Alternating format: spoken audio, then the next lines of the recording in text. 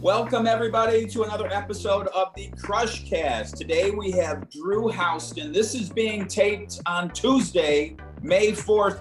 Drew is in charge of financial planning and investment sales. Drew, thanks for joining us. Thanks for having me.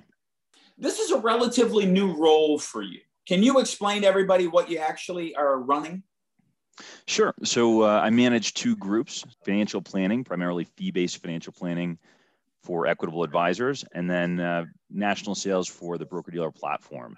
And financial planning resides within the broker-dealer RIA. So those are my two groups. Those are two crucial groups to the overall enterprise. And now 13 months into COVID, would anybody possibly have guessed, if you go back to February of last year, the market, the impact, the business? I mean, it's incredible. We just got our numbers for the month of April. Year to date, the way we measure it, PCs were up over 23%. What's your view on the forces that are driving this? Do you have a few major things that you think are forces behind it? So markets are definitely a tailwind, right? There's definitely more engagement among clients in the market, how it's doing, and really growing their own wealth. But also, I think it's the types of conversations that our advisors are having. So there's a much more holistic view of a client's overall wealth building strategy, and it's sort of leading to that collective success. I was on a call earlier today, and Frank was addressing net flows. Frank Massa, I'm always talking in terms of PCs, and that's what our advisors understand. Frank's talking net flows, and the number that he used was net flows of $1 billion plus in April, a rather extraordinary number. So what's a net flow? Net flow would be the amount of assets that are retained on the platform. So assets come in, clients take distributions, or they're moving accounts, and then that net number would be whatever we retain or advisors retain in their book of business. So a net flow of plus $1 billion is pretty heady stuff. It is. Yep. We're seeing a phenomenal run rate year to date, and it's continued momentum from last year. And is this, from your perspective, vertical, meaning that our top producers are doing more gathering assets? Is there also an element that's horizontal where we have more advisors that are now engaging in this? Does it come from financial planning, your other leadership role? What do you think? Yeah, I would love to attribute it to all the work that my team has been doing, but really it's all of the above. So we see greater sales growth year over year from our top advisors, but we also see an increase in breadth. So more advisors doing the business, and those advisors are doing more business than they did last year. So it's really a rising tide across the board, upward parallel shift.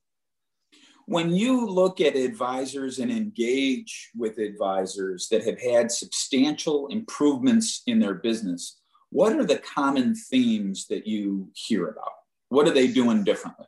Yeah, that's a great question. And it's not uniform necessarily, but it's all process driven. So the folks who have had that force multiplier on their business, right, 2, 5, 10x from where they were a couple of years ago, it is implementing scalable processes and in some cases determining what they're good at, what they're not good at, and then finding someone on the team to fill that role. So we've seen a remarkable increase in efficiencies, right, within COVID, but also advisors recognizing that if they really want to scale their business, having an extension of your practice or really looking at ways to outsource and bring in efficiencies has been front and center. So, I mean, we're seeing more meetings with clients, but then it sounds like we're also seeing more specialization and more partnering. Let's look forward. When you look out through the balance of the year and into next year, what types of developments do you see either in financial planning, support, or developments in the BD? Sure. So, just taking the broker dealer and on the sales side, right, we continue to make the platform as competitive as we can. So working with all of our strategic partners and continuing to push the platform to be as competitive as we can. And we'd like to bring more support to our advisors, tell a better story, more consistent story to clients on the investment side, right? That would be one. And there's a lot of operational enhancements going in. And again, those operational efficiencies, ways we can make those incremental efficiency gains for advisors on their team, that's going to be huge. And number two, on the financial planning side, we're really taking a hard look at what our processes are today, and looking at our broader advice model, right? Fee-based planning, that's been a topic for well over a decade, right? We have a long history here. So we want to make sure we have a very competitive offering in the space. So meeting clients where they are, the evolving ways you can provide advice, bill clients, engage with clients. We want to make those accessible to advisors, not just put it in their hands, but teach them how to use it, make sure they have the right tools, and they continue to push us to innovate. So a lot of good work to be done there. Interested in your perspective on how advisors can differentiate on a go-forward basis. With obviously, advice is really in vogue. Clients are looking for it right now, but there's going to be high competition. If you're considering advice for an advisor that wants to differentiate what they do, that would put them in a competitive situation, what would you suggest they consider? Yeah, so a big pillar that historically advisors have tried to compete in is with investment performance. Right? It's a big one. It's build a better portfolio. We're now in an age, and especially through COVID, through this remote environment, where advice and that behavioral coach becomes a much more important role that an advisor is playing than just the type of portfolio they can deliver. So it really is around the type of advice they give, getting engaged with clients, their service model, and keeping clients in their seats, right? So the market's going to perform how it's going to perform. You can add some value in asset allocation, the total portfolio solution, but it doesn't have to come from you and your team, right? A client expects you to understand the solution you're providing, but they don't necessarily need you to be the person behind the wheel.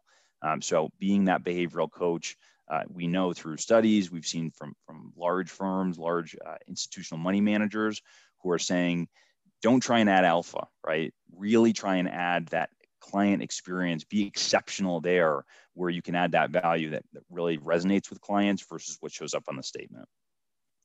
It's the fundamentals. It sounds like it's process, consistency, communication, relationship, and trust. That's really where you win long-term clients. Let me shift over to a personal question. When we reflect back on the last 13 or 14 months, from a personal perspective, what are the silver linings that you've experienced? Where have you found joy and benefit and gratitude as you've adjusted to a COVID world?